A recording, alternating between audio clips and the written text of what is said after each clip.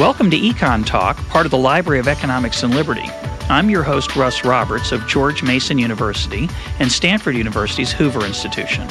Our website is econtalk.org, where you can subscribe, find other episodes, comment on this podcast, and find links and other information related to today's conversation. Our email address is mail@econtalk.org. We'd love to hear from you. At the end of today's podcast, there'll be a postscript on the current financial situation, so please keep listening. My guest today is Arnold Kling, who blogs at EconLog, which is also found here at the Library of Economics and Liberty at econlib.org. And his latest book is Crisis of Abundance, which we've talked about in a previous podcast. Arnold, welcome back to Econ Talk. Thanks, Russ. Our topic today is a little bit unusual. Here at Econ Talk, we try and stay away from things that are hot news topics for a whole variety of reasons, because I know a number of you listen to these way into the future. So we are taping this on September the 12th, 2008, when financial markets here in the United States are in something of a little bit of turmoil. And what is going to happen exactly is not clear. And we're going to talk about them as best we can today, with particular focus on Freddie Mac and Fannie Mae, which have been in the news very much lately. And in particular, I think myself and probably many of you have no real idea of what those agencies do, those organizations, and how we got to where we are today. So I thought it would be very useful to have Arnold, who is not only an economist interested in the topic, but a former employee of, I think, Fannie Mae. Freddie Mac. Is there jealousy between the two of them? There was. Okay. So Arnold was at Freddie Mac, and I think understands this as well or better than just about anybody. So I thought it would be fun for me to ask him a lot of dumb questions, because this is such an important issue. It's already spilling over into in today's news. The government is going to try to sell Lehman Brothers. Interesting job for the government. It's a new activity. Selling financial institutions. Got into practice with Bear Stearns, which we've talked about in passing in a number of podcasts.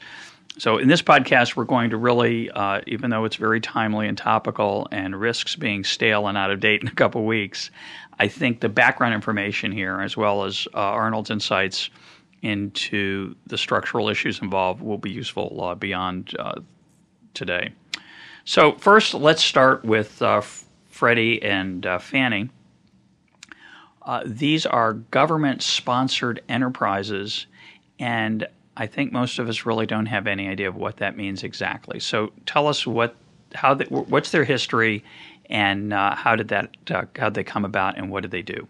All right, well, let me take a step back and actually talk about sort of what is a mortgage, what is a mortgage loan, and then get into what is a bank mortgage loan, what is a securitized mortgage loan. So a mortgage, as I understand it, and I'm not a lawyer, is a piece of paper that's on file with the government agency that tracks titles to properties. And it's a piece of paper that encumbers your property. So if your property is mortgaged, and I want to buy it from you, before I can buy it from you, that mortgage has to be, I'll say, canceled or removed. I don't know what the legal term is. But if that mortgage is sitting there on file, I can't buy it from you. Now, typically, the mortgage is attached to what's called a mortgage loan. And what that means is there's a contractual agreement that if you pay off the mortgage loan, then the lender will lift or remove that mortgage, and so then I can buy it, and so I have your house. In everyday language, we say, I own my house free and clear, right? So often I'll say, I own my house, but of course it's not full control of the property if it has a mortgage. But once I've paid the mortgage off, then it's, quote, mine, really. It's not, the bank doesn't own it. It has no encumbrance on it. Yeah. So that's one of the features of the mortgage contract, is that it ties the loan to this mortgage, this piece of paper that encumbers your property. Another feature of it is that if you don't make your payments on the mortgage, then the bank forecloses on the house, which effectively means that the bank owns the house and can sell it. That typically only happens if the house is worth less than the value of the loan. Why is that true? Well, suppose you had a $300,000 house with a $250,000 loan, and a month goes by, you don't make your payment. Another month goes by, you don't make your payment. Third month goes by, you don't make your payment. What happens at that point? As the bank, I would like to foreclose. I send you a notice saying I'm going to take over your house. You sit there and say, well, wait a minute. I could pay off this $200,000 loan by selling my house, and I'd have $50,000. Whereas if I give you the house, I have nothing. The equity that you've accumulated over either from your down payment or the past contributions you've made along the way. Yeah, or just the appreciation of the house since you bought it. All Right. those things could give you what's called equity in the house, and the equity in your house, if it's positive, means that you will do almost anything to avoid defaulting. If in worst case, you'll just sell it in desperation, take the money, and at least you're better off than being kicked out of your house without having Losing gotten your equity, equity. But sometimes prices don't appreciate that you Yeah, appreciate. That's true. So we have the bank loan that has that feature that has the house as collateral, and the bank can take the house if you stop making payments on your mortgage. So that's a bank mortgage loan. Now we get to a securitized mortgage loan when the functions that the bank performs get divided up among different parties. So you can have one person originate the loan. They evaluate you as a borrower, they do all the paperwork, and they give approval of the loan, but they immediately turn around and sell it to somebody.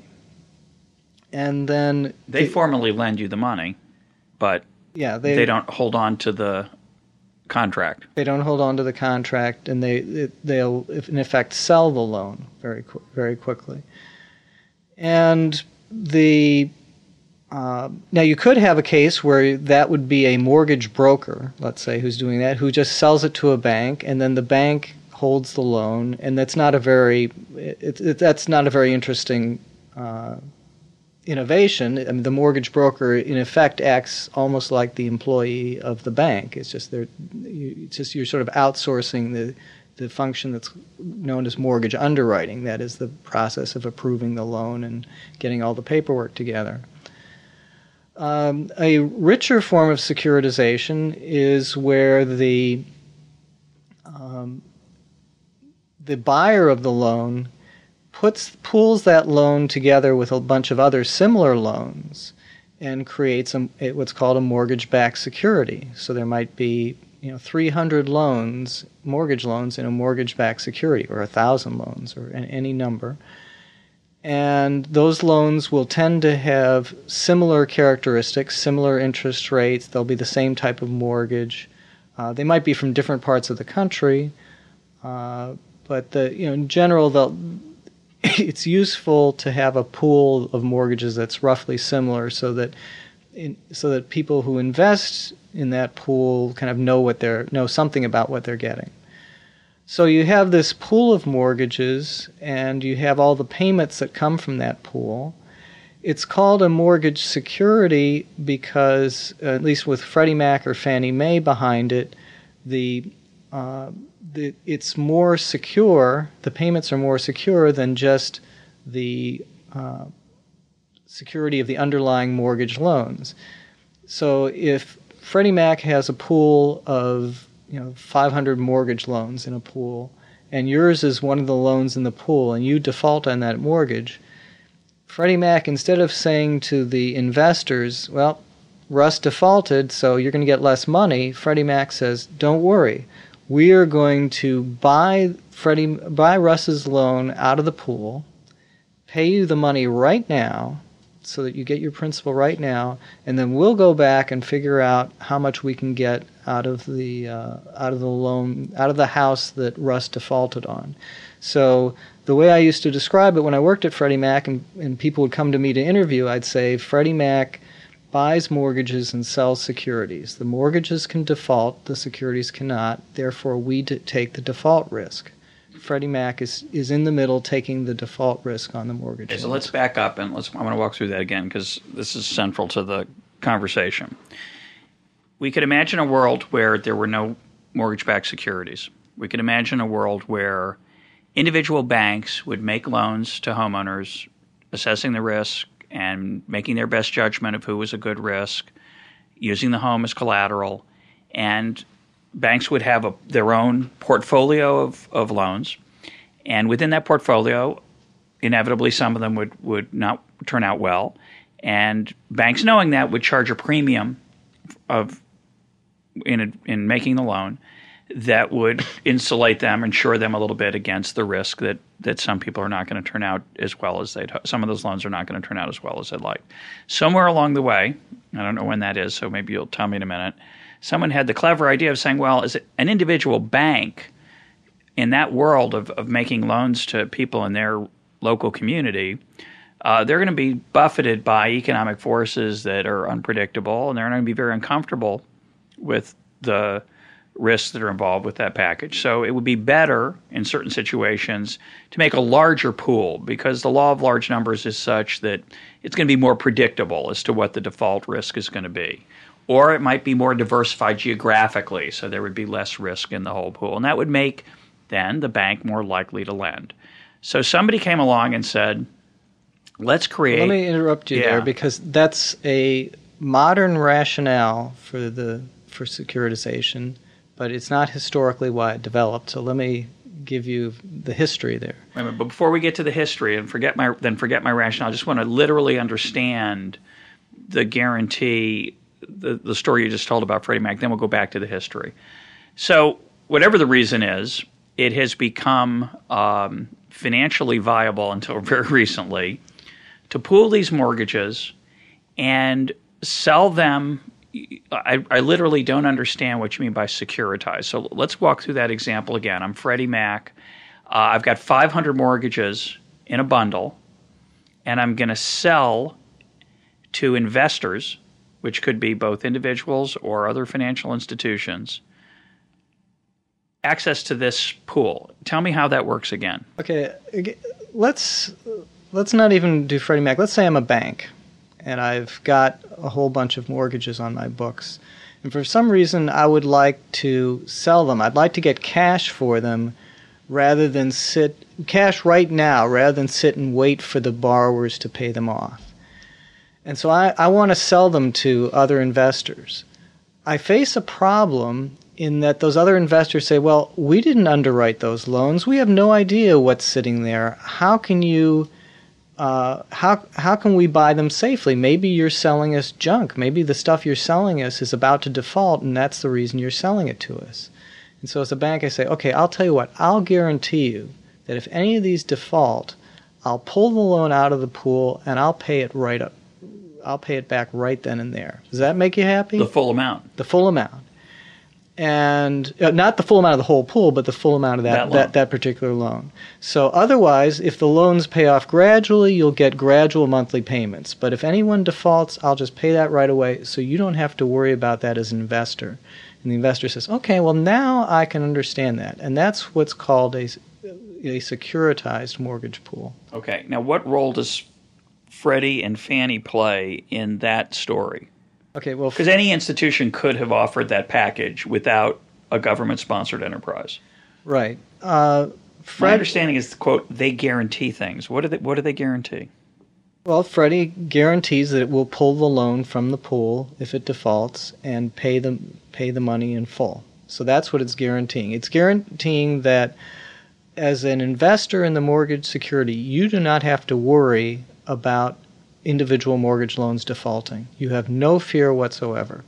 Freddie Mac or Fannie Mae will step in, buy the loan from the pool when it defaults, and you'll get your principal back. And that's what they do? They go out and pool these mortgages and sell securities to investors, and thereby giving banks a little more comfort about. I mean, the claim is that they make the housing market better. They're not just adding an idea of an investment vehicle here that's a way to invest in real estate for investors. They're doing something else too, supposedly. What's the government have to do with it? Why isn't it just a private enterprise?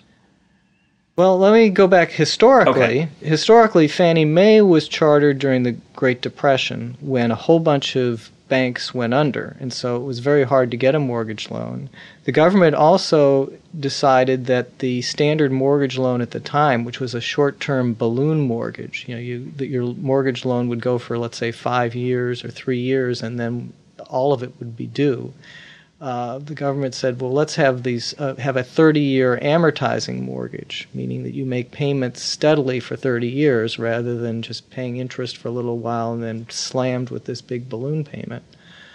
An amortizing mortgage, by the time you're done with your 30 years, the principal has gradually gone down to zero. So the government liked that idea, and so one of the things that it wanted Fannie Mae to do was sort of encourage those types of mortgages. So Fannie Mae would buy those types of mortgages, and Fannie Mae held them in its portfolio. It didn't sell them out to investors. Why did that? At this point, by the way, this is 1938, and Fannie Mae is a government agency. It's not a government. It's not the Fannie Mae of today. It's like the Department of Housing, if we had such a thing. Yeah. So you say they were buying to encourage this 30-year mortgage thing. Fannie Mae, a government agency in 1938, would buy up mortgages from individual banks and do what? And hold them, and just collect the payments or deal with the defaults, whatever it's dealing with. So just as if it were a gigantic savings and loan. Fannie Mae acted as a gigantic savings and loan in the 1960s. Well, time out. They didn't lend any money.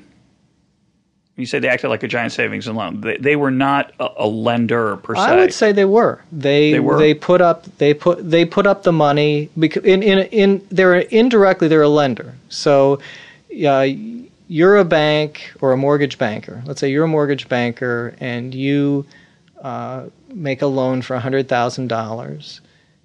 Then you sell the loan to Fannie Mae. That means Fannie Mae gives you $100,000. You're now out of the picture. And other than you collect the payments from the borrower and pass them to Fannie Mae. So what was Fannie Mae's balance sheet in the years when it was a government agency? Its assets were mortgage loans, and its liabilities were long-term debt. Long-term debt. And short-term debt, both. Issued by Fannie Mae. So they borrowed money. They issued bonds. Mm-hmm. For what purpose? To fund the mortgages. Okay, so then we ask the question, what was the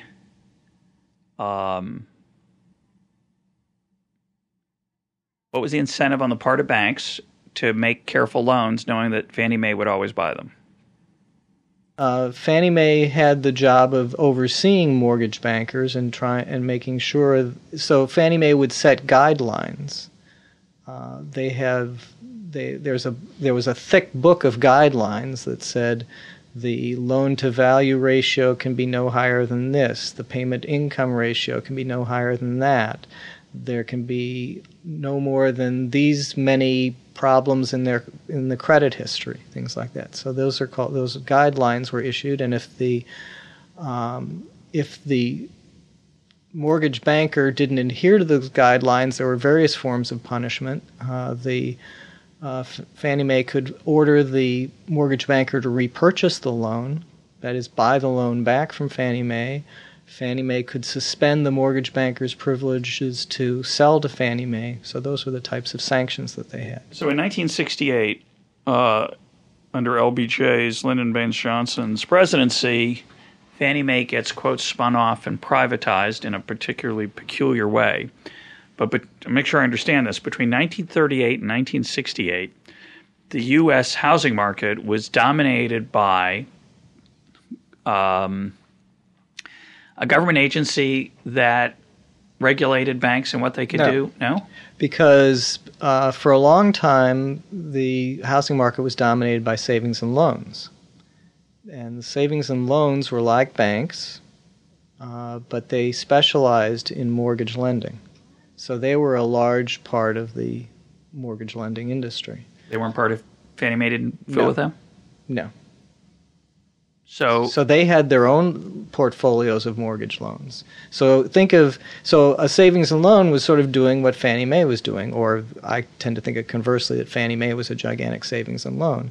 As a savings and loan was taking deposits from depositors, or sometimes borrowing money in the credit markets, but typically money from depositors, and lending it out to mortgage borrowers. And of course, there were regulations on interest rates they could pay on their borrowing from the public, and that was supposed to keep them from getting out of control. Yeah, well, the savings and loans faced three regulations that are notable. Let me just pick with two. One is there were limits on the interest rates they could pay to depositors. So they could not pay more than, for a while it was 3%, then it got gradually raised to 4%, and so on. The other thing they couldn't do was sort of operate across state lines. And so a couple things happened in the 1970s as a result of that.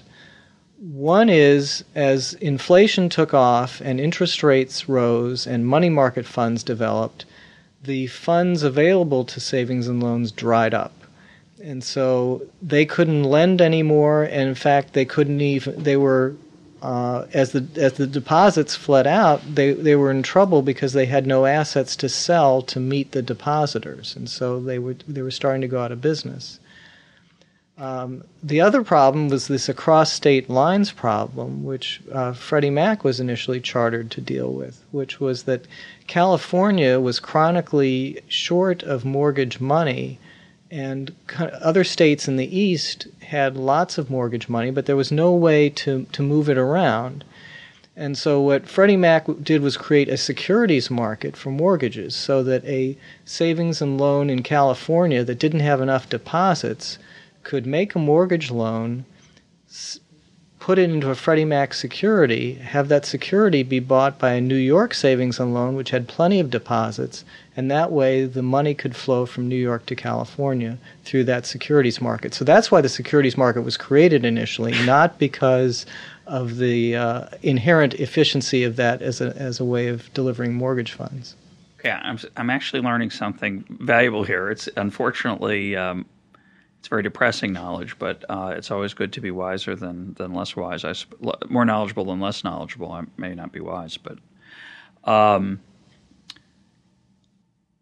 so in this 1938 to 1968 period, when savings and loans were a relatively healthy part of the mortgage market, what was Fannie Mae's role? I think of them as just another big savings and loan. But who were they?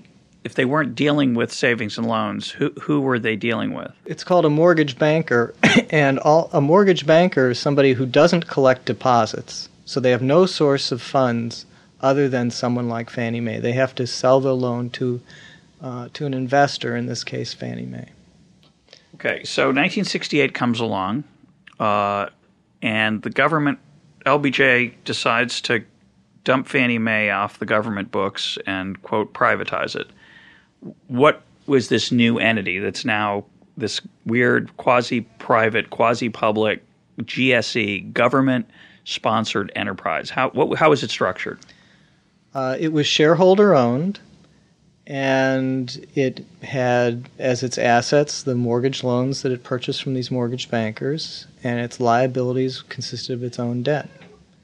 So it's like, I think of it as a giant savings and loan. The difference, of course, though, was that there's this weird thing which people call an implicit guarantee, which is to me an oxymoron, right? An implicit guarantee is not a guarantee. Yeah. Is that somehow Fannie Mae's activities and Freddie Mac's activities are backed up by the U.S. government.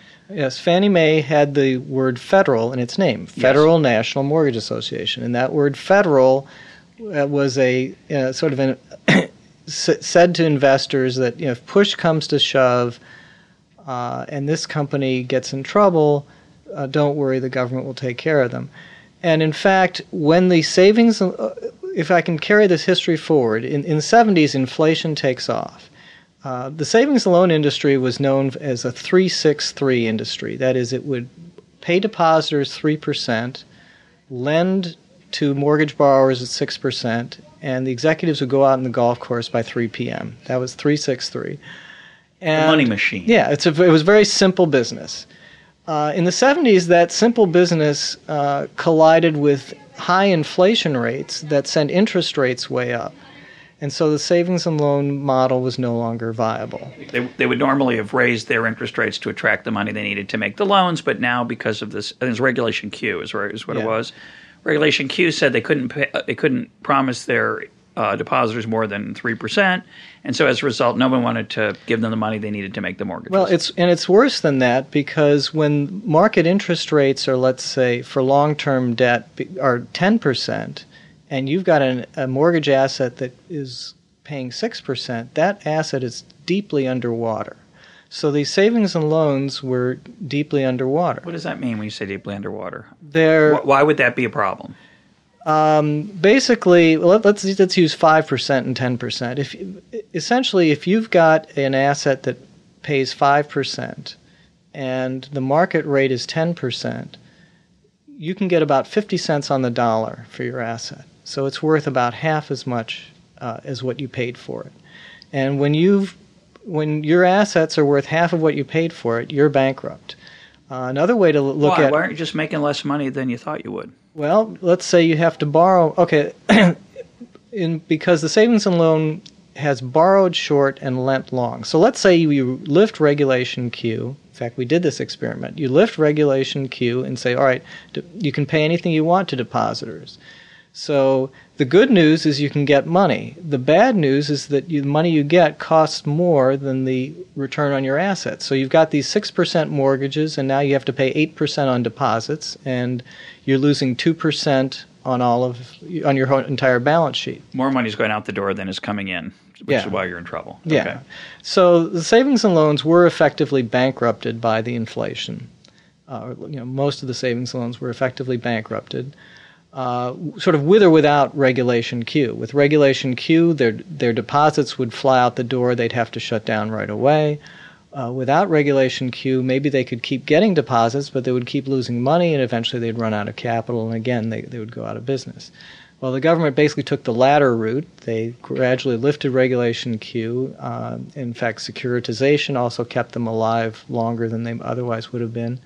Incidentally, Fannie Mae was losing $1 million a day in the early 1980s as interest rates shot up, because they had the same problem as a savings and loan. They were funding with more like short-term debt, and their mortgages were these 30-year mortgages, and so their cost of funds was above the interest rate that they were earning on mortgages. So the government guarantee was very important for everybody involved. It was important for the savings and loans because people wouldn't keep their money in the savings and loans except they had the FSLIC, the Federal Savings and Loan Insurance Corporation, which is what became merged into the FDIC now, the Federal Deposit Insurance Corporation. So we had deposit insurance, and that kept people from panicking and pulling their money out of the savings and loans.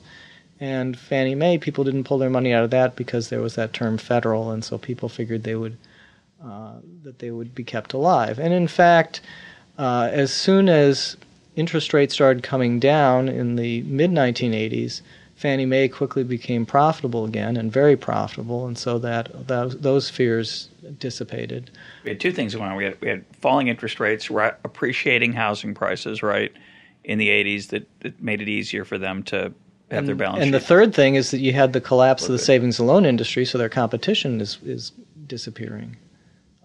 And in fact, Freddie Mac and Fannie Mae, as I describe it, fed on the carcasses of the savings and loans, because as they were going under, they, in desperation, securitized their mortgage loans so that they would have more money so that they could make other loans and make other bets, and those other bets tended to go badly as well. So with one hand, the government was giving backing to Freddie Mac and Fannie Mae to securitize mortgage loans on the savings and loans balance sheets, and then with the other hand, when the savings and loans made bad bets with this money that they raised by selling mortgage loans. So with the other hand, the government had to then bail out the savings and loans and had to pay off the depositors. Okay, then what happened? Okay. Okay, so My now head's spinning, but go ahead. So now we're in the kind of latter part of the 1980s. Freddie Mac gets spun out of the Federal Home Loan Bank Board just the way Fannie Mae had once been spun out. So Freddie Mac becomes a shareholder-owned company. They do that in part because the savings and loans owned the shares in Freddie Mac, and so by privatizing it, they would give some appreciation to that asset for the savings and loans. That the savings and loans made a slight profit on when Freddie Mac went public, and they were desperate to get any money into savings loans any way they could. So anyway, so Freddie Mac is now private, sort of quasi-private, right? Shareholder owned, put it that way. Fannie Mae is shareholder owned. The savings and loans are out of the picture. And so Freddie Mac and Fannie Mae proceed to dominate the market for what's called conforming loans. There was still a limit that the government set on the amount that Freddie Mac and Fannie Mae could lend to any individual borrower. No mortgage loan could be over a certain amount, and that amount was sort of indexed to housing prices. And the idea was to keep it limited to sort of middle-class housing. But again, I want to, just to clarify, if we're in the 1980s now, the S&Ls are gone, and I'm a young married family going out to buy our first house.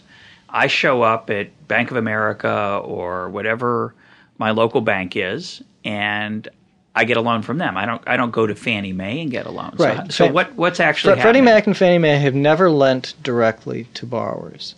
They've always so you either go to a bank, which collects money from depositors, but could still, instead of funding the loan with deposits, sell it to Freddie Mac or Fannie Mae, or you go to a mortgage banker, which doesn't even have deposits, and the mortgage banker has no choice but to sell that loan when they fund it.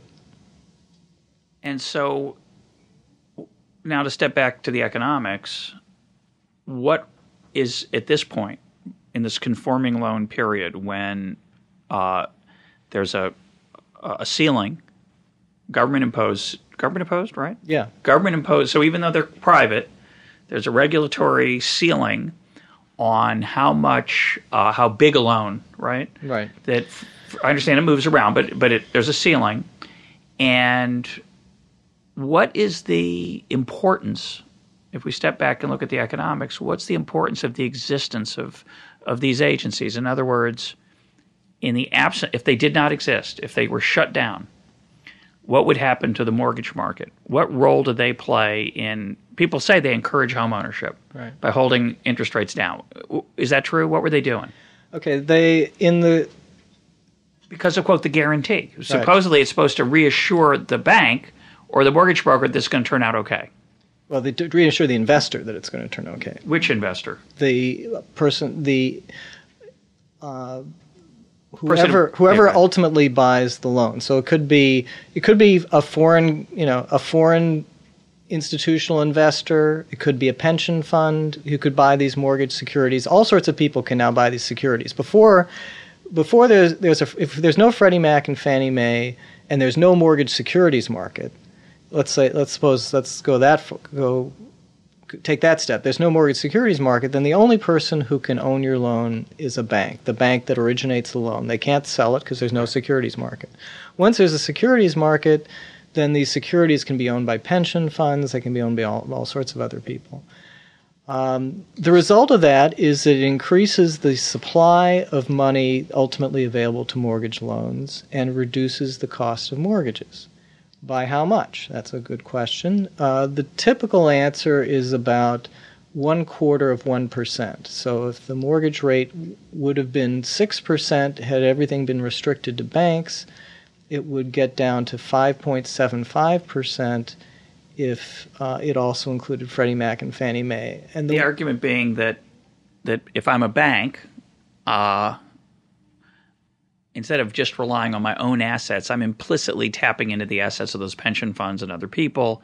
So there's also a risk element there. You're making it sound like it's just a flow of funds. There's also a risk element of how many people on the other side of the transaction I'd be willing to lend to, knowing that it's going to be off my balance sheet if I'm going to be bundling this up and selling them, right? Well, you're bringing up kind of a moral hazard issue, which it's going to be important. Well, Freddie Mac and Fannie Mae's job, in a lot of sense, is to manage that moral hazard. Explain what moral hazard is. Okay, so the moral hazard is that the mortgage banker or the bank or whoever is selling the loan to Freddie Mac or Fannie Mae has every incentive to sell junk. I mean, everything from a loan that is slightly flawed in some way to something that's total fraud. It could be on an empty lot. We saw everything at Freddie Mac in terms of fraud. I mean, there's the creativity of mortgage bankers in delivering fraudulent loans is tremendous. Obviously So the part of your job then is you have people monitoring this. You have a quality control unit that does nothing but ensure this. You have this thick book of seller servicer guidelines that tells people who are lending to you, this is what you have to do to sell us a mortgage loan, and if you haven't done everything and dotted these I's and crossed these T's, then we're going to make you repurchase that loan. So there are all these risk management things. Freddie Mac had a giant risk management department. It had a giant financial department. And we can get into. In fact, I'd like to get into sort of what I did when I was there. My role, such as it was in dealing with risk. And this is the mid 1980s, mid to late 1980s. A couple of economists who came from the Department of Housing and Urban Development, where they were familiar with the FHA. These guys, which is the Federal Housing Administration, which is the federal agency that does high-risk lending. They're the ones who are really supposed to be doing high-risk lending. Fannie Mae and Freddie Mac are supposed to be doing what's called investment quality lending. Which conforming loans. Conforming not only in terms of the magnitude, magnitude, but conforming in terms of having enough of a borrower down payment, having enough of a borrower qualification in terms of credit, and so on. So they're supposed to be doing sort of high-grade lending under their charters. The FHA, the Federal Housing Agency, is supposed to be lending to higher-risk people. Yeah. It's a government program. It's not private. It's a government agency. Right. Do they lend money? Yes. Do they still exist? Yes. They periodically go bust. Somebody recently suggested that they're probably bust again, but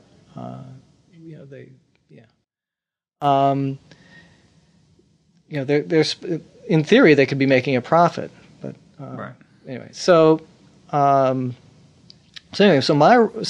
these two economists, Chet Foster and Bob Van Order, had a straightforward theory about mortgage default. The one that if borrowers' equity goes negative, that is, if the value of the loan becomes more than the value of the house because the value of the house has gone down, then they're much more likely to default than not. If it's an investor-owned property, people are more likely to default than not. Like if you live in the house, you'll sometimes try to make the payments even if the loan balance is above your house price, but you wouldn't want to do that if you're an investor. So on. So they had, and this is, I call it the Foster-Van Order mortgage default model, and what it required, and the clever part about it, is that they would have you simulate different possible paths for house prices, because house prices are variable. And so we would simulate different possible paths for house prices and say, well, if on average this is how many defaults we expect, and under a severe stress scenario, we would expect even more. And so we priced mortgages based both on this sort of average and on the, we also incorporated the stress scenario because our view was Freddie Mac would hold enough capital to survive under this stress scenario. So that was called a stress test. Yes. Good idea. Yeah. Although sort of a worst-case scenario backstop situation where you want to make sure you don't Yeah, don't die. One of the first, it's like putting food in the basement. Yeah, one of the first stress Water tests. in the basement. One of the first stress tests we used was what we called a Moody's scenario, where I think house prices fell by 10% a year for 4 years and stayed flat thereafter. I don't think they do as severe a stress test now, but that was what we had in mind. And in the 1980s, prices in many areas did fall. Absolutely. Right? We had problems in Texas when there was a drop in oil prices, problems in Massachusetts when there'd been kind of a spike and then a decline. So we had these regional house price declines, and we observed that mortgage defaults went up when that happened. So we had these models that were based on some semblance of reality, and we used them to price the risk on the mortgages. That was my role, was helping out with putting those models together, and I understood them. And I think by the time I left Freddie Mac in the 90s, I would say there were dozens of people from executive level to lower level who were quite familiar with how the basic thrust of that model. And one important characteristic there is that the amount of the down payment matters a lot. A 20% down payment mortgage is much, much safer than a 5% down payment mortgage. Well, the most obvious, two reasons, right?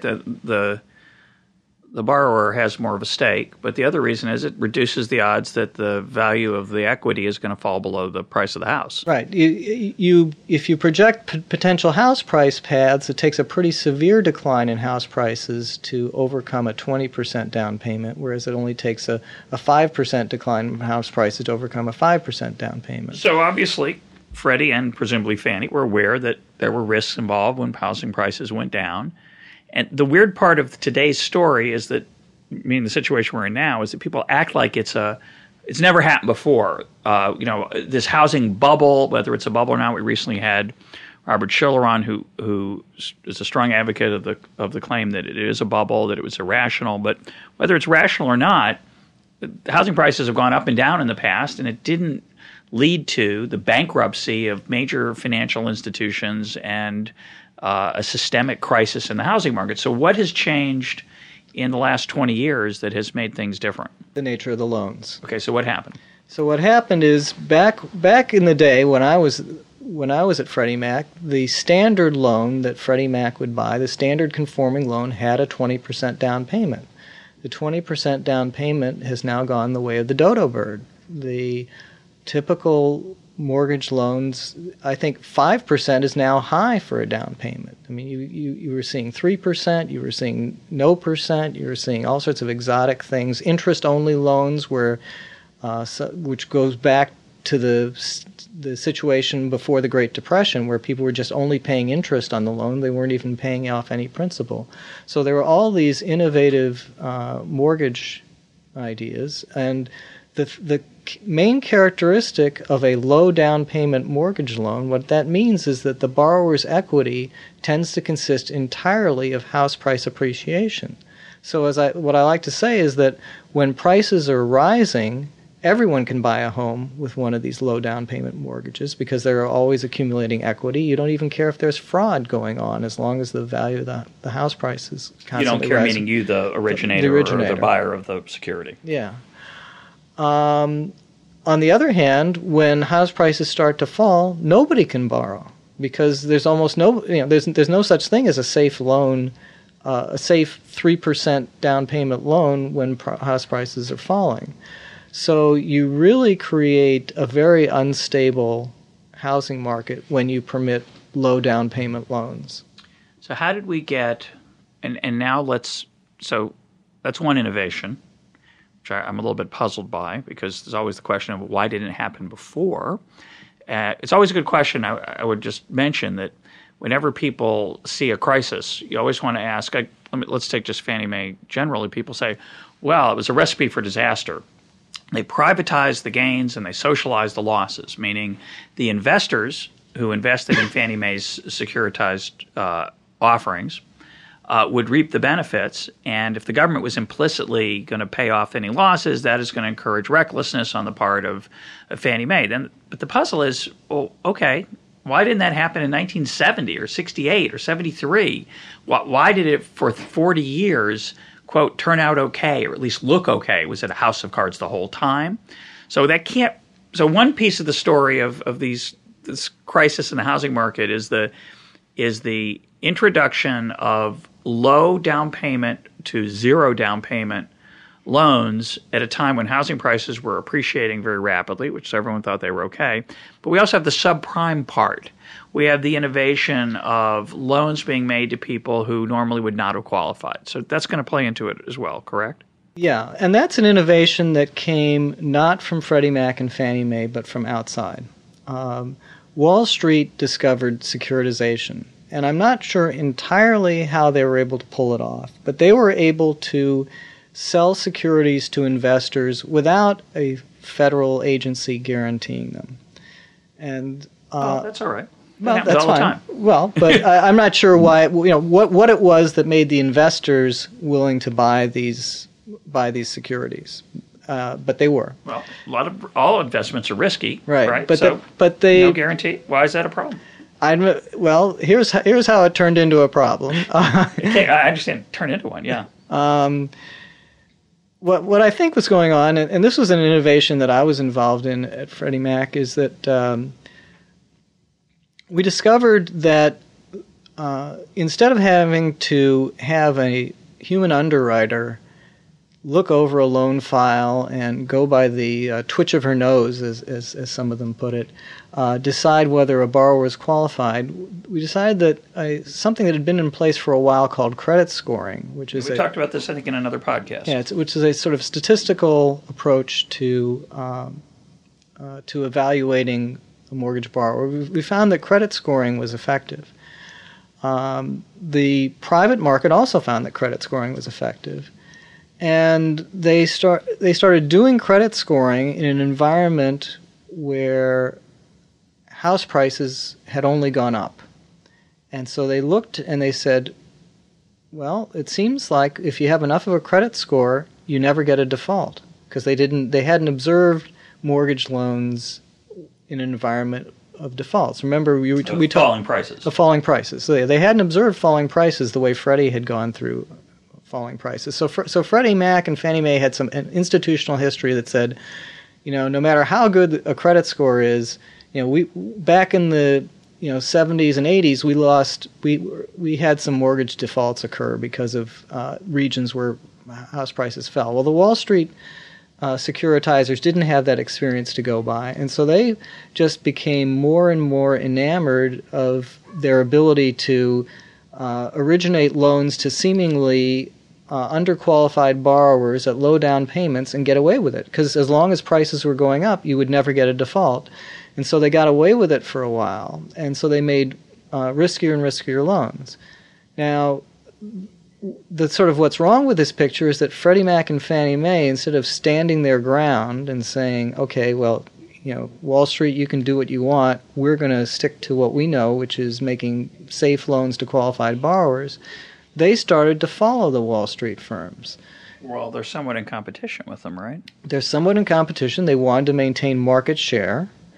And also, on top of that, they were being leaned on by people in Congress, because people in Congress were looking at Freddie Mac and Fannie Mae and say, well, we give you this guarantee for a public purpose, but these Wall Street people are lending to more sort of low-income marginal borrowers than you are.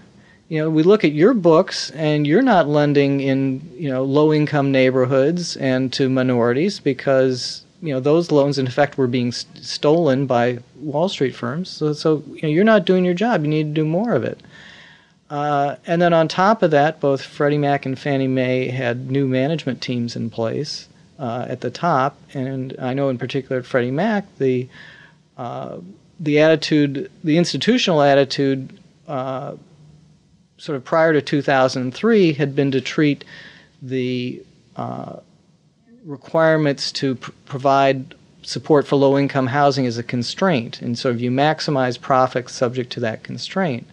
The new management sort of saw that as a mission, and it's sort of like more like achieving profits was a constraint, but you tried to maximize your support for low-income housing. We got to stop there because that's a huge issue, and I want to go a little bit into the detail of, quote, the government leaning on. So let's get a little bit into the nuts and bolts of day-to-day operations, or what the rules of the game are at these places. You just said, well, we give you this guarantee, but we've already said that it's not a real guarantee. It's, quote, only an implicit guarantee.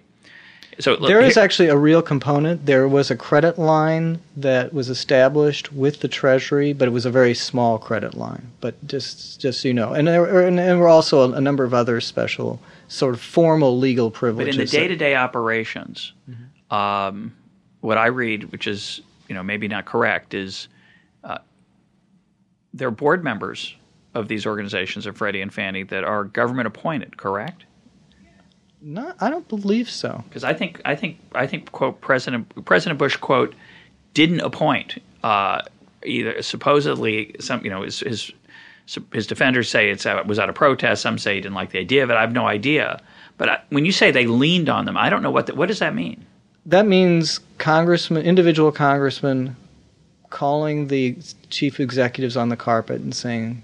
In public hearings or in private meetings? I assume in private, but some of it may have happened publicly. There's also a regulator for... It was called the Office of Federal Housing Enterprise Oversight, and it's now called something else under the new housing bill. But it's a regulator.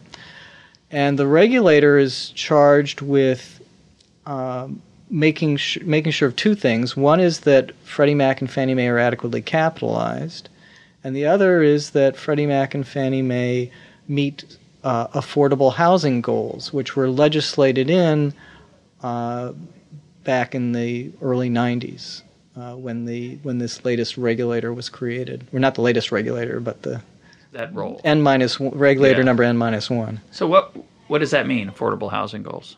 Means that certain portion of their purchases each year must support low-income either borrowers or renters.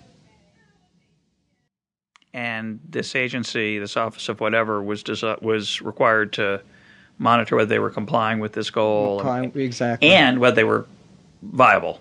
Right. So let's come to the present. How do we get to the fix now where their stock is effectively worth zero and all they've got left are some assets of unknown value? Okay, so the bonds. Right. So what happened is they started suffering lots of default losses. That is, a lot of borrowers were defaulting, and so Freddie Mac and Fannie Mae ended up owning properties and having to sell those properties at a loss. So they started experiencing losses. That had happened before. That had happened before, but this was like probably an unprecedented amount right now. In part because they made a lot of these subprime loans, things that weren't conforming. I mean, back in the 80s, at least they had made conforming loans, so when house prices fell, they had this big equity cushion to start with. When you make these loans at 5% or 3% or 0% down, then you're in a lot more trouble. So now Freddie Mac and Fannie Mae's bondholders are starting to ask the question, well, what does this implicit guarantee mean? Does it mean we really will get paid or maybe not? And so they started demanding a higher and higher risk premium. And at a higher risk premium to effectively lend money to Fannie Mae, which in turn is lending money to banks who are using it for or even Fannie Mae and Freddie Mac are using that money just to sort of keep going. I mean, just to sort of to pay off the bill. They've got mortgage payments coming into them that are coming in slowly over time. In part because they're holding a lot of these loans in their portfolios. They're not just they didn't just sell them off. We described that securitized model where they sell them off, but most of them they actually held in their portfolio and financed with debt. And some of that debt is short-term. They use a mix of short-term and long-term debt because you have to have that kind of flexibility to deal with the fact that mortgages can either be short-term or long-term assets depending on whether they're prepaying rapidly or not. So you have to have this mix of short-term debt and long-term debt. So you're constantly in the debt market raising money.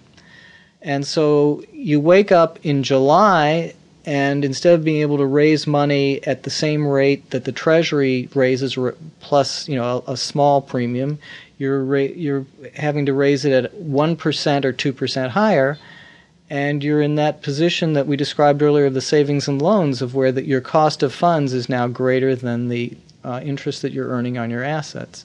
And so that's why as soon as bond investors started to lose confidence in them, their interest rate starts to go up, then more people lose confidence because the higher interest rate cuts into their profits even more, and so it almost instantly snowballed on itself to the point where they went from, let's say in March, everyone thinking they're just fine, to July, they become non-viable because their cost of funds with the risk premium attached is high enough that they're guaranteed not to be profitable. So it became a self-fulfilling prophecy that they were not viable by that point. And we come to a situation now where, again, we're taping this conversation September 12, 2008. About, a week ago? 5 days ago? How long has it been? A week or so. Secretary of Treasury Paulson puts them into what is called conservatorship. Yeah, and his intent there is to say to anyone who invests in their debt now, look, you will get your money back. So you shouldn't force Freddie Mac or Fannie Mae to pay anything really more than what the Treasury rate would be. Borrowing from them is like borrowing from the U.S. Treasury. So we can drive that interest rate down and hopefully return those companies to profitability by lowering their interest rate down to what the Treasury rate would be. And so the next question would be, so who's minding the store? The CEOs are being forced out. Yes. As part of this deal. So now who makes the decisions at Freddie and Fannie as to what's a good loan now that they've been told that their bonds are going to be guaranteed 100% by the U.S. government? The implicit guarantee has become an explicit guarantee, at least for the short run, although there's some uncertainty about that, how long that short run would last. But who decides in the short run? How do we keep this from being a wound that bleeds forever? Well, you can't be sure that the wound won't bleed forever, but there are only two companies, so it's not like the savings and loans where there were literally thousands of them. There are only two companies, and the two companies will make their decisions, using their ordinary staff and as they ordinarily make them. But they will have a regulator standing over them very closely. So the regulator that formally was just sort of, give us a report every quarter on your capital condition or whatever, will probably be monitoring them on a very close, almost day-to-day basis. I wonder what that means exactly, right? That's an interesting statement, and I understand the intent of it, but I think what it means is that they will not be allowed to take wild gambles. Like they can't just sort of say, okay, well, we're in desperate shape, we've got to invest in really risky assets, hope it works so that we survive. That's what the regulator can stop. Otherwise, I think they just basically conduct normal mortgage business. They buy loans that they would ordinarily buy. They may even buy more loans than they would ordinarily buy because they're being encouraged to support the housing market. But they're not supposed to take outlandish risks. So here's my claim. I'm going to make two claims, and we're getting close to the end of time. We may run a little over this week because it's such a complicated or maybe we should go on for another hour and split it into two. Or just burden only those people who are deeply enough interested to follow the whole 2 hours. I don't know. But here's my claim. My first claim is that the government has acted like Adam Smith's in the Theory of Moral Sentiments. He talks about the man of system. who surveys the world as a giant chessboard and moves the pieces around without any acknowledgement that the pieces have their own movement. And we'll put a reference up to that on the web. It's a beautiful quote. So the first thing is the government has intervened in the housing market in all these complicated ways that all interact with one another. There's 50 others we haven't even mentioned. So eventually the whole thing has gone belly up and has now become a crisis. The second thing to observe is that it's very hard to figure out who's to blame here.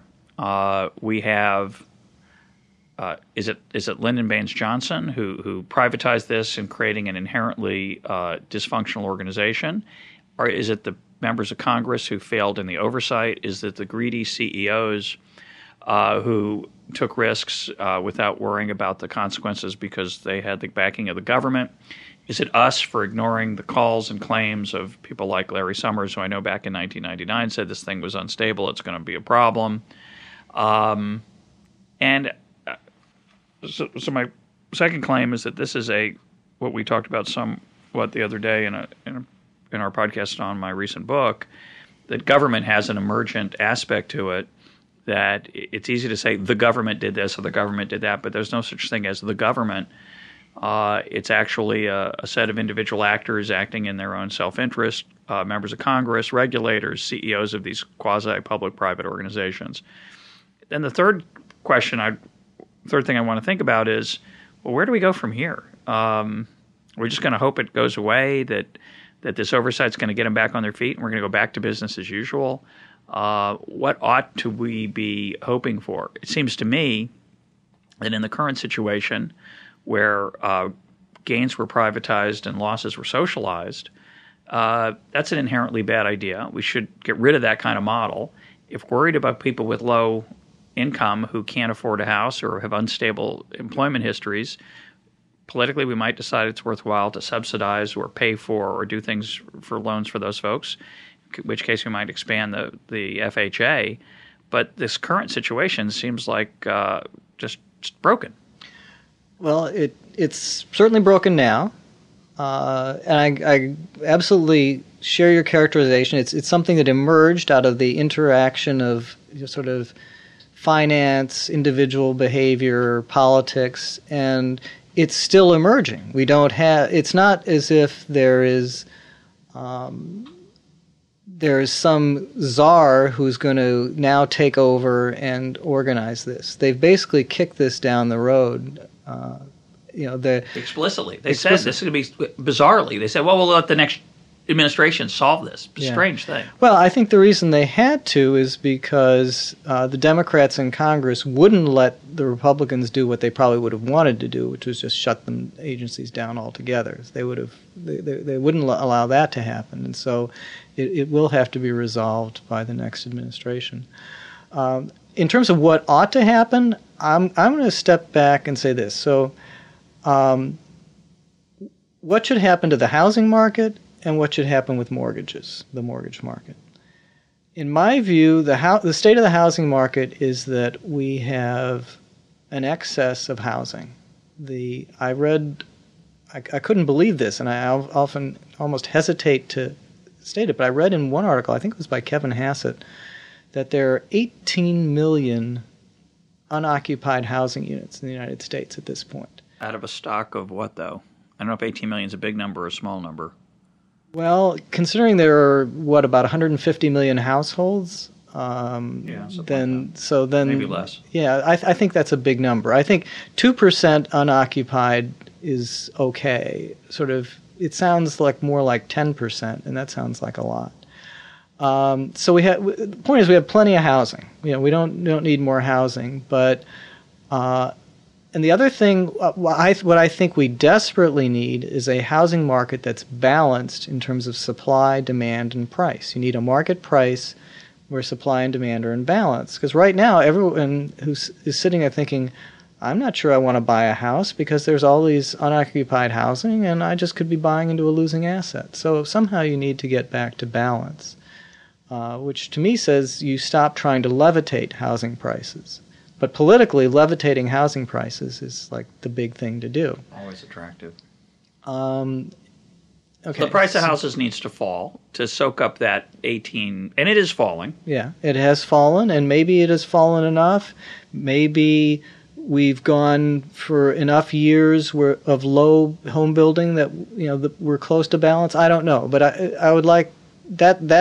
That would be a goal I would have. It's not a goal that politicians have, because that suggests that home building would be sluggish and people would lose equity in their homes, not feel as wealthy, and so politicians are trying to avoid that. But I think we have to get there sooner or later. No way to avoid it. No way to avoid it. Just as a footnote, when prices were going up 10 and 15 and 20% in some cities, of course, everybody was cheerful and happy and had higher wealth on paper, at least.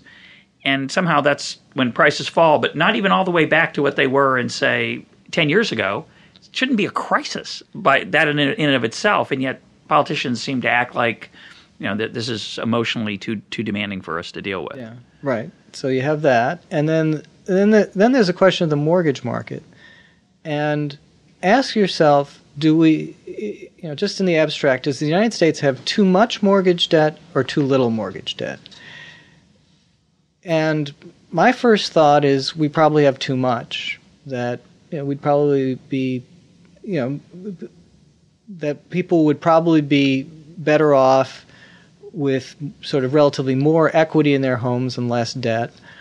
But in politics, we act as if there's always too little mortgage debt. So we constantly shove mortgage debt at people through these various subsidies, whether it's FHA, Fannie Mae, Freddie Mac, and so on. Or the tax deductibility of housing. Tax deductibility of interest payments. Well, tax deductibility of mortgage interest payments. It'd be one thing if it'd be tax deductibility of housing, but it's tax deductibility of mortgage interest payments. So we act as if mortgage debt is a positive externality, that for people to have more mortgage debt, that if I have mortgage debt, that benefits you and everybody else, because you subsidize it like it's a public good. Well, the claim is that somehow, and I think this is absurd, but people buy into it, and obviously politicians sell this theme, that every American should own a home, as if somehow that makes the world more stable and peaceful and loving. Right. We can question that, but even if you believe that, why not subsidize the down payment rather than the mortgage?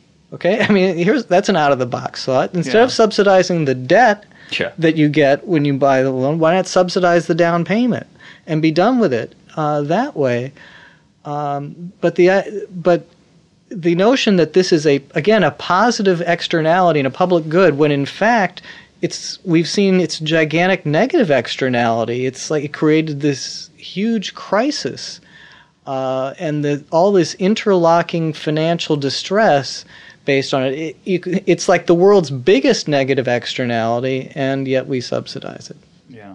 So how would we get to a world where what policies might make this market more stable?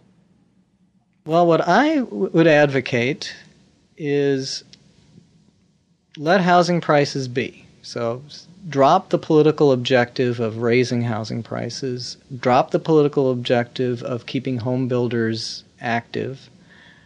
Good luck on those two, but let's dream. We're dreaming. That's the I think purpose. I wrote recently that the probability of my being named mortgage czar is pretty low. Then, for mortgages, I really think we should go back to the old-fashioned mortgages issued by old-fashioned banks to old-fashioned qualified borrowers. So I'd like to see the 20% down payment make a comeback.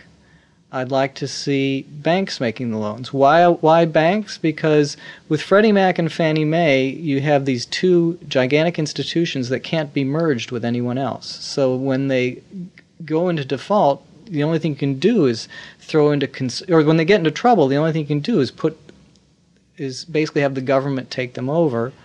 And we've talked about this before privately, you and I, off the air.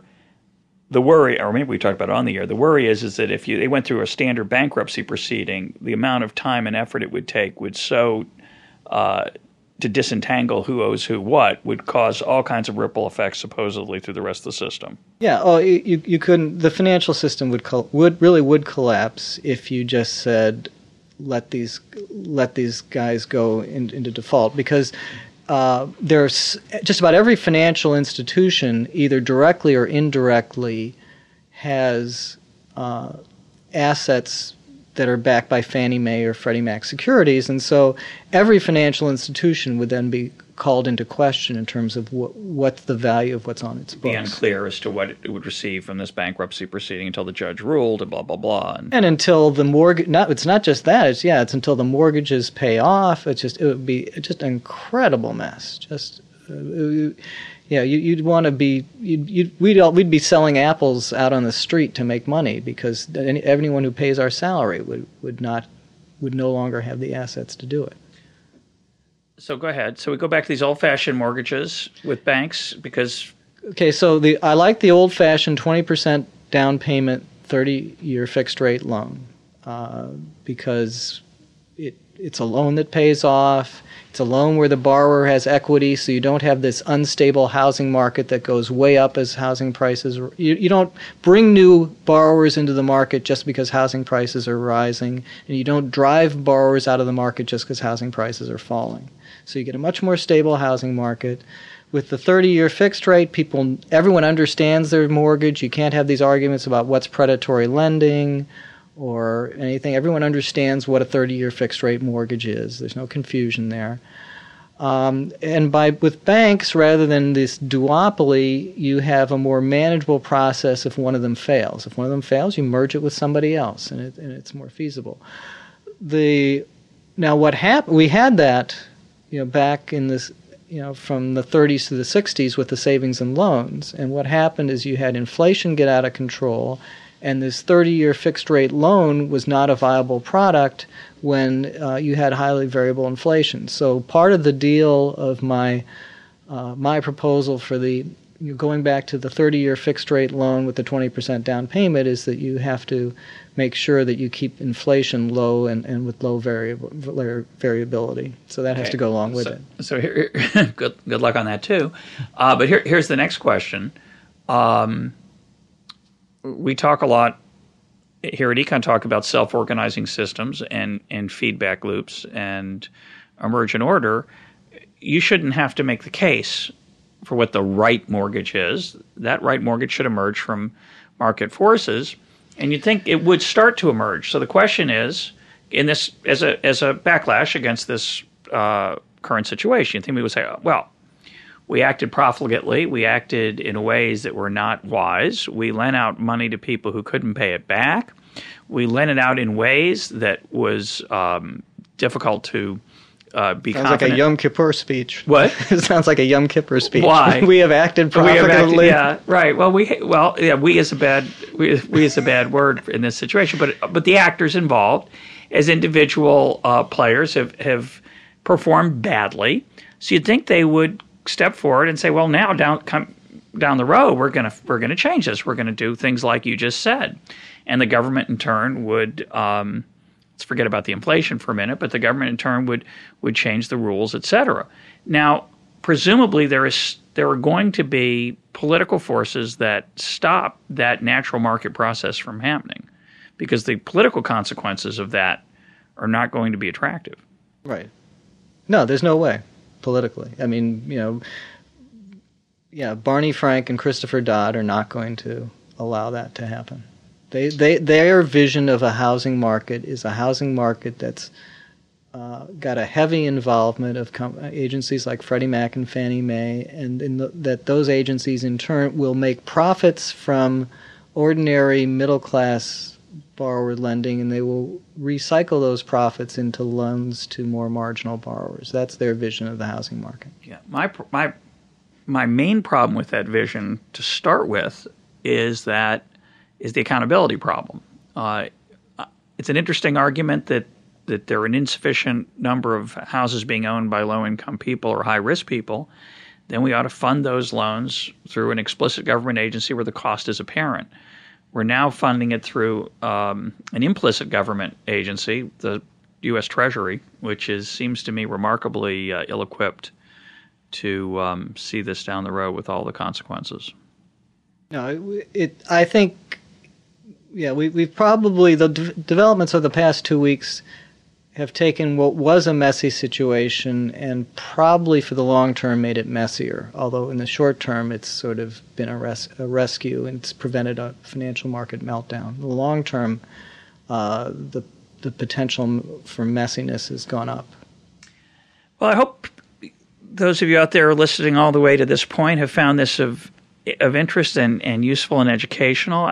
I'd like to hear from you, actually, if you've enjoyed or not enjoyed this. It's a more technical discussion than we've usually had, and it is a more topical discussion than we've usually had. We will put some links up to Arnold's recent study for the Cato Institute on Freddie and Fannie, as well as some of his posts at EconLog with some nice numerical examples of how some of these processes work that we've been talking about. And Arnold, thanks for being part of Econ Talk. Thanks, Russ. Arnold, when we recorded today's podcast a couple of weeks ago, we were looking at a meltdown of Freddie and Fannie, and we talked about the history of the two organizations and their role in the mortgage market. Well, their meltdown has since spread quite a bit wider, as I think all of our listeners know, and I'd like to talk for a few minutes in this postscript about how we got to where we are. What are your thoughts? Okay. It seems like we were supposed to be doing current events 2 weeks ago, and now it feels like ancient history. How we got to where we are, I think, has to do with the way credit markets in the mortgage market developed. So there were some private sector developments that were important, and there were public sector developments that were important. The private sector developments that were important were, first of all, credit scoring, which treated as a fantastic new innovation in underwriting. It was a decent innovation, but it took place at the same time that house prices were rising, and so people got confused about how much of their success in underwriting mortgages that paid off had to do with credit scoring and how much had to do with house prices going up. And they underestimated the importance of house prices going up, so they thought they were better than they were at using credit scoring. And this was mostly private sector firms. What was used before credit scoring? Before credit scoring, it was humans kind of looking over credit reports and using rules of thumb. That disappeared by the end of the 1990s, I think, and it was mostly replaced by credit scoring. But the credit scoring got picked up by lots of private Wall Street firms. They started jumping in the bandwagon. A lot of the new companies that kind of were some of the first to go bankrupt, some of the new securitization firms kind of jumped on using that. So that was one. And then the second was this whole phenomenon of derivatives, which I describe as trying to pass risk around, kind of like the old maid in the card game Old Maid. So let's say you wouldn't invest in a risky mortgage, but somebody tells you, well, you know what, we'll package it with a whole bunch of other mortgages and we'll give you what's called a senior portion, in which case you won't suffer any losses until at least 10% of the loans default. And you say, well, I might try that, but I don't know. And then they say, okay, well, what if we add this? We'll go to AIG Insurance, and they'll give you an insurance contract that if you, against any default losses, you say, oh, okay, maybe I'll do that. But even more and more of these layers of risk insurance were layered on, and to make good on those layers, the companies had to have in their mind a trading strategy that involved ultimately having to sell short the securities and the stocks of some of the companies that were providing the insurance. To hedge against the possibility that they might not be around. Right. So if you see, for example, if you have, well, that would get too complicated, but I'll just say that you,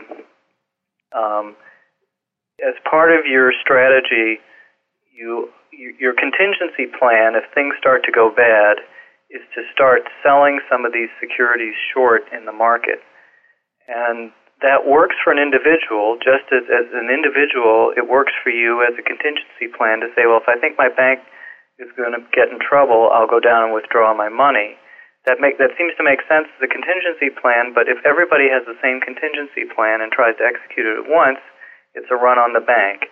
And that's more or less a description of what happened with these derivatives markets, is that everyone tried to execute their contingency plan at once, and collectively those plans were not compatible. So in this story, this is a story not unrelated to Taleb's arguments about risk management, that people thought they understood the risk because they had a sophisticated model, but they were really missing the systemic picture. Yeah, even if their model of an individual risk was right, they didn't understand that collectively they couldn't all execute their contingency plans at the same time. Okay, so that's the private sector problems. What's going on in the public sector? The public sector, I think the main issue is that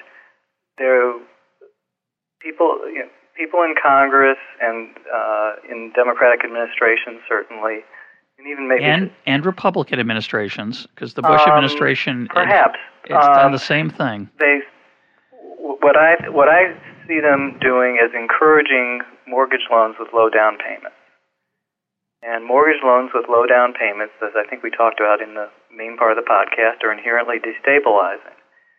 And one thing I'll say about the private sector players, most of them have taken a big fall. A lot of them are bankrupt. A lot of the executives are out of their jobs.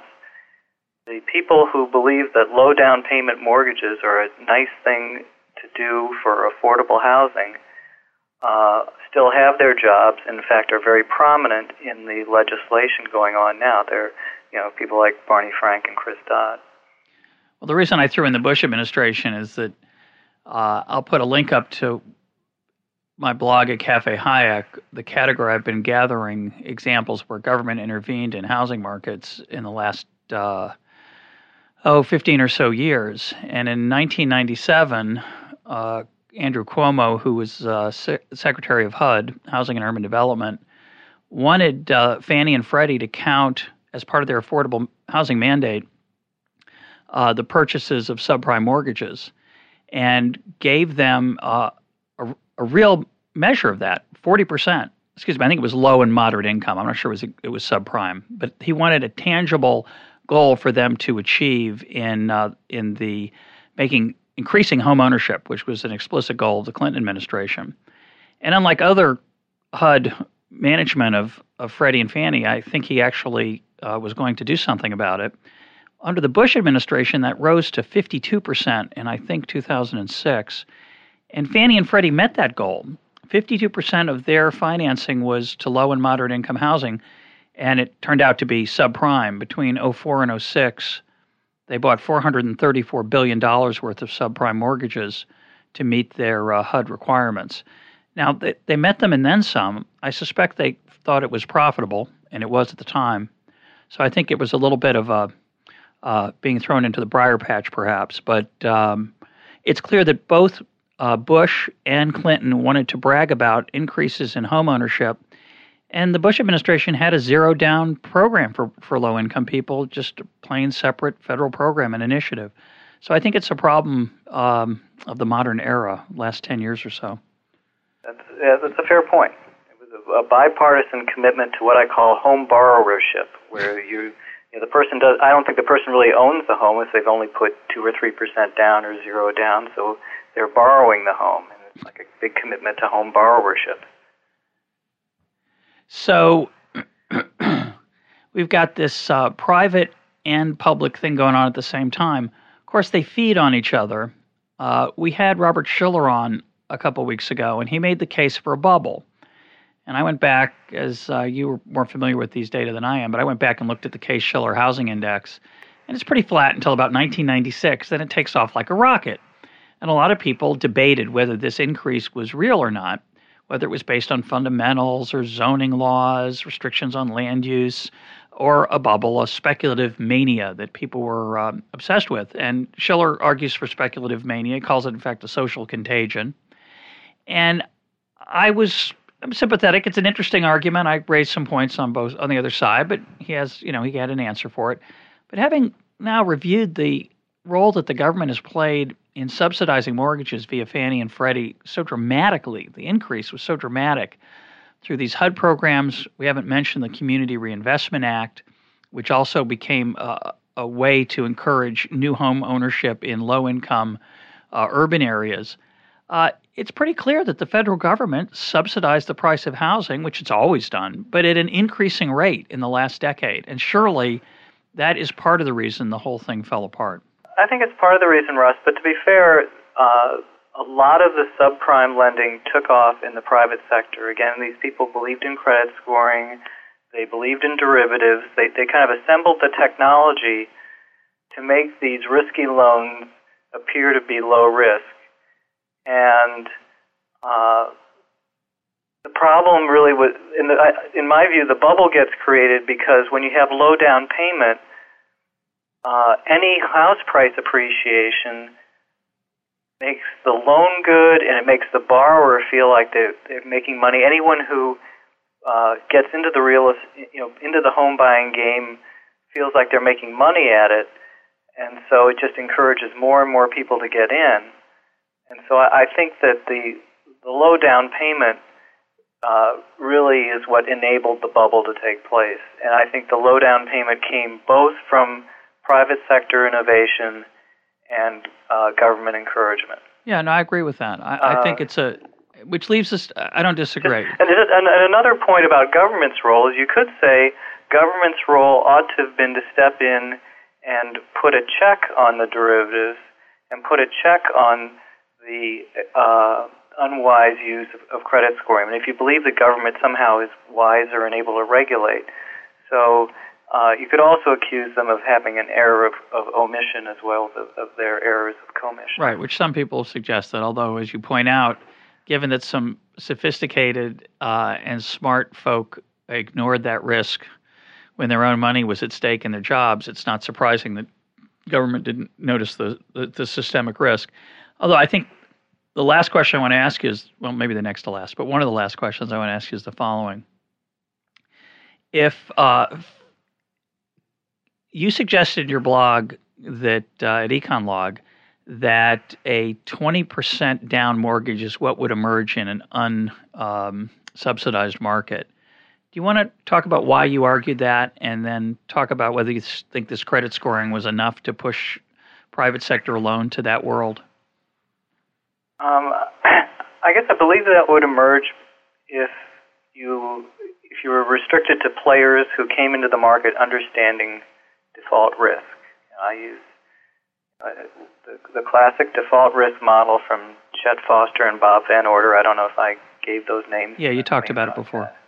But it focuses on the home buyer's equity and what happens to risk. And I know with Freddie Mac, we sat there and calculated that if it was a really low down payment mortgage, the amount of capital that we would have to hold to protect ourselves in case house prices behaved adversely was prohibitively high.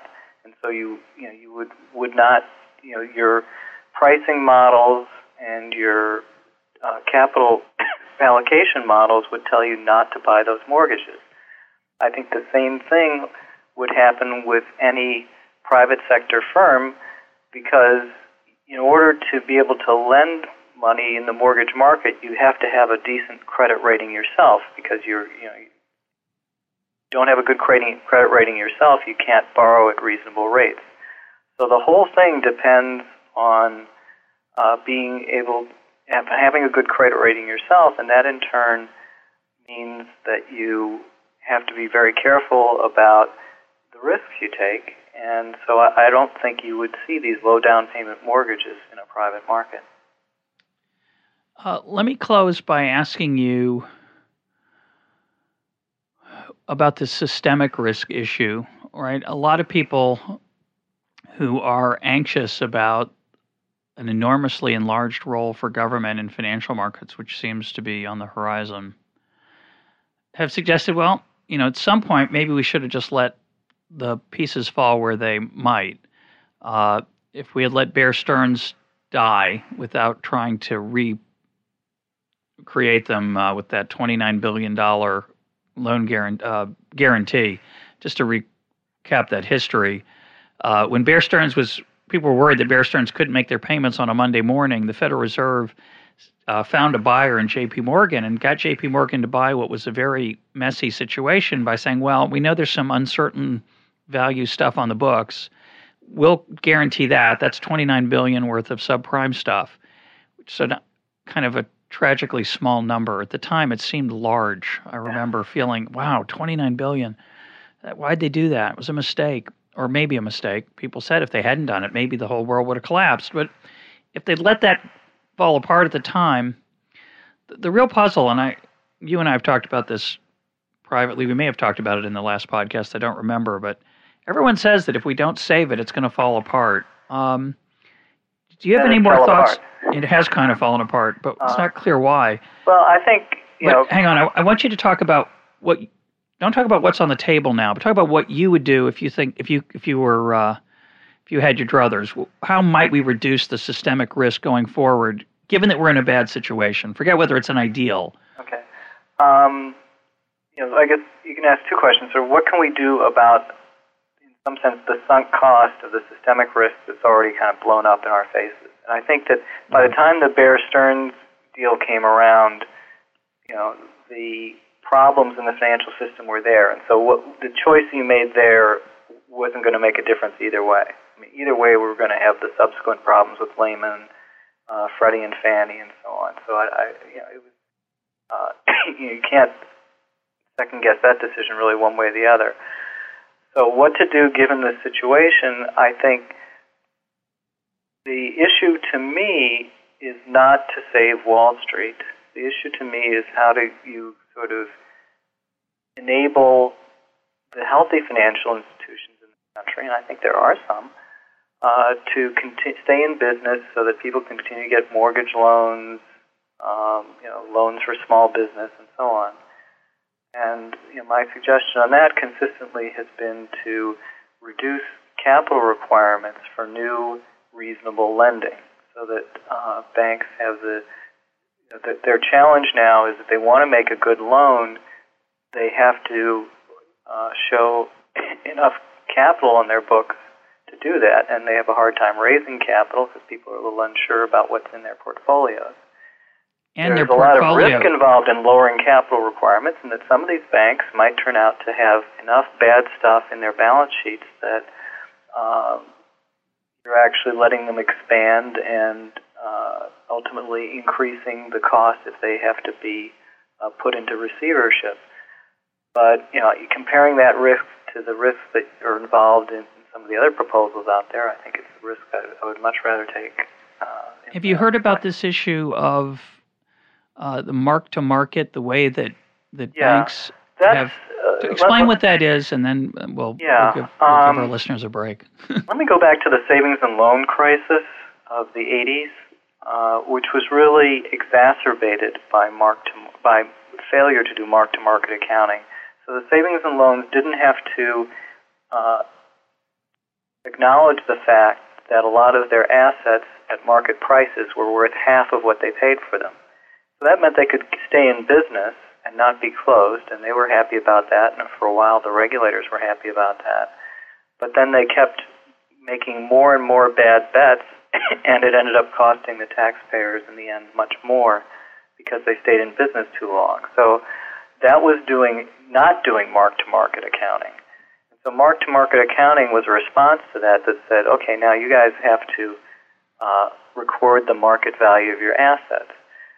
Now, the problem that created in this environment is that it means that systemically, if one guy is marking down the value of his portfolio, and then part of your portfolio is shares in the guy who just marked down his value, then you've got to mark down your value, and it just becomes a vicious cycle.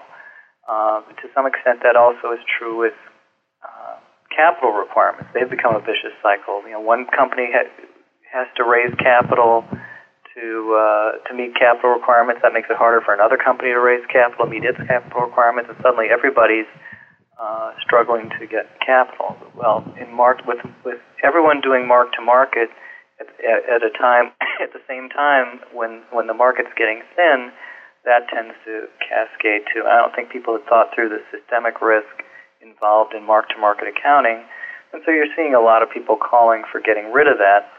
I'm a little nervous about that. I think it would be better than some of the proposals out there to get rid of mark-to-market accounting.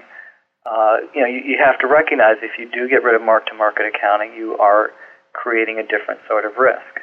That you're creating a risk that these companies, because they're not marking to market, are hiding losses, and a lot of them are banks that are hiding losses. And if they're hiding losses, eventually we're going to have to bail them out. And just to clarify, this piece of jargon, mark-to-market, simply means that your books should reflect the current market value rather than what you paid for it or what it right. might be worth down the road if markets recover. Right. Yeah. You can't put the value as what you hope the asset is worth or what it was worth when you bought it, but it's what you would get for it if you sold it today. And today there are no buyers for a lot of these assets, and so even though in some ideal fundamental world these assets are worth, let's say, 80 cents, they're being on the dollar, they're up for a dollar's worth of book value, they're being priced in the market at 30 cents on the dollar. Now, having said that, I hear that there are lots of sort of vulture funds out there bidding and waiting to bid on these assets, but those vulture funds are paralyzed because these companies are refusing to sell stuff because they think they'll be able to get a better price from a bailout. Moral hazard problem there. That's a source of concern. Yeah. Well, I want to thank you, Arnold. I've learned a tremendous amount from our conversation, our original one, and this follow-up, and I hope our listeners have as well. I'm sure they have. And I, unfortunately, still have more to learn, as I suspect we all do. But thanks for all your time. Thanks.